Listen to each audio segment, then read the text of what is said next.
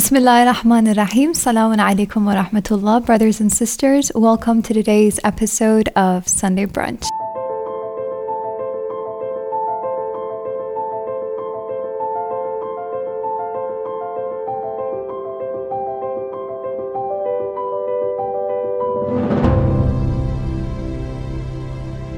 Thank you so very much for joining us. Inshallah, on today's episode, we're going to be talking about something that is so widespread, yet there is such a huge stigma against it, and people are having so much trouble coping with it, addressing it, talking about it.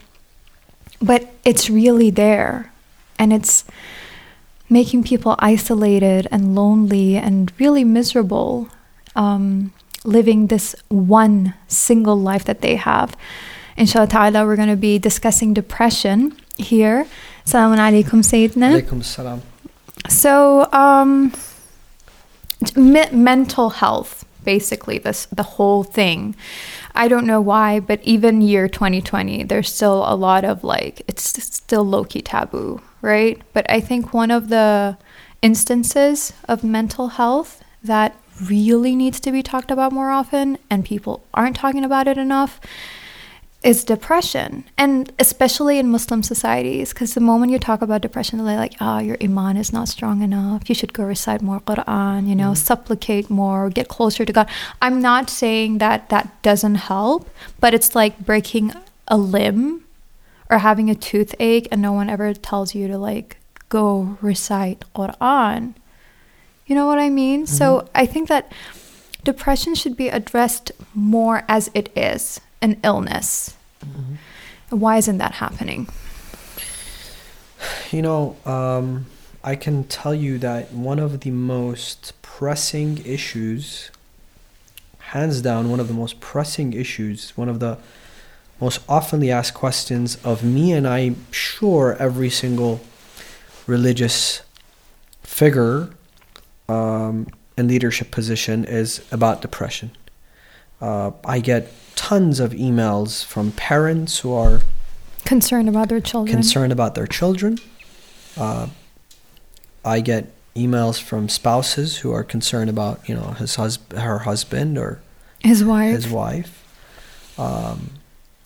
and family members, friends.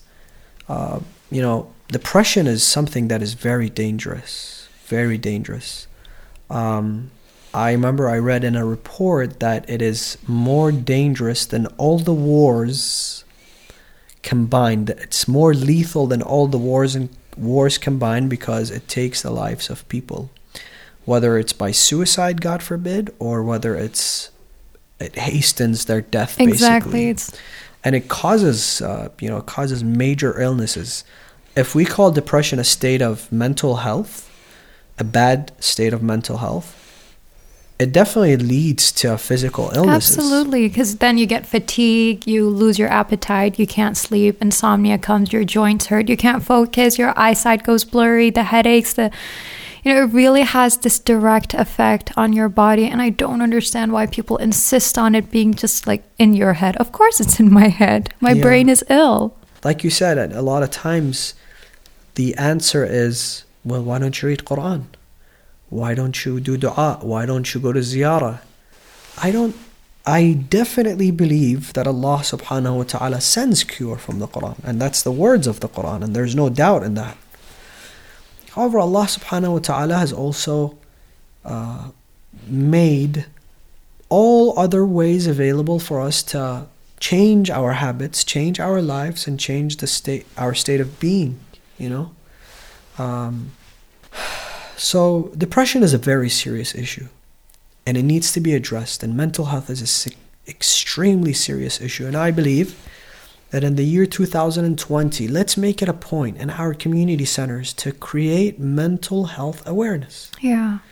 To at least have one seminar. Exactly. At least have 5 experts come and talk about this. Hear what people have to say. I believe we Muslims living in the West have our own state of depression. Absolutely. Now look at the Muslims. He goes into the airport, he's randomly selected. She applies for a job because she wears hijab, she does not get the job that she deserves. Yep. If she does, she doesn't get the respects that she deserves.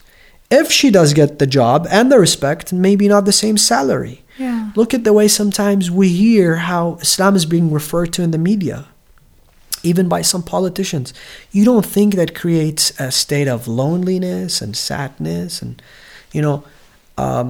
You're so isolated from the rest of the society. And that constant stage of anxiety you have to live in. Are they going to mock me? Are they going to ridicule me? Are they going to pull my... And that totally leads to depression because you're not confident about who you are and what you're practicing anymore. And you constantly feel like a victim in the society or community you're living in. And it's definitely depressing. I think another major state of depression and loneliness belongs to the converts. The converts speak to me a lot, and they tell me that, look, Sayyid, we're part of a society. We convert to Islam. We come into your centers, and we're not welcomed. And a lot of them suffer from depression and loneliness. I guarantee you, a lot of them, maybe the majority of them. And they feel that Islam, when they read about Islam and then when they read the Quran, it's this utopia. It's this perfect religion, perfect laws. But we are not perfect. Yeah. And we are not flawless. And those people end up coming to our centers and they're discriminated against. Maybe they're not given the respect they deserve. I believe that converts deserve more respect than average people because they came into Islam because they read and they investigated and they went through so much trouble. Some of them, the trouble they go through when they convert to Islam. With their family, with their society, with their work. Another group of, I believe, lonely Muslims living in the West. And this is also a very important topic that needs to be addressed, and I'm constantly reminded of it, are the sisters that are, they feel neglected. They feel that they're living in the West, and they're not getting married on time, and the brothers, the gentlemen, end up going back home, marrying others, bringing them to the West, whether it's the US or the UK, wherever, and those young girls are left unmarried, and that's also very important. It's very important for centers to find solutions for this. It's very important for centers to address those topics, not shy away from them. And create a network, There are many ways. I think we need to resolve those issues in many different ways, whether it's networks, whether it's educating, the young men and young women in the communities, whether it's letting them get to know one another in a safe, healthy atmosphere. Exactly. One thing that we always shy away from is letting them get to know one another in a safe Islamic environment and, thinking, oh, this is it. But we don't know the social media and all the other ways of communications and places people meet. I think that also plays a huge role in not letting this marriage take place. Mm-hmm. When you meet people in the right circumstance, it may lead to marriage. When you don't, then it may not lead to marriage. So this is a complex topic. In the end, I really want to say that for those who are suffering from depression, loneliness, and a mental state that is not comfortable, have faith in Allah subhanahu wa ta'ala. Absolutely.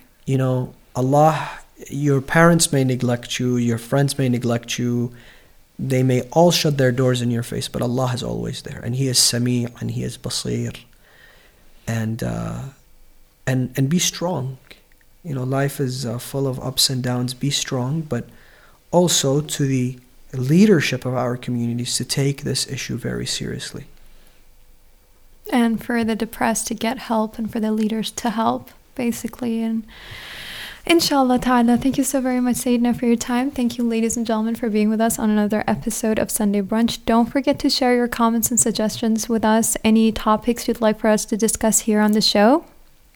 Until the next episode of Sunday Brunch, same time, same place, we leave you in the care and protection of Allah. Wassalamu alaikum wa rahmatullah.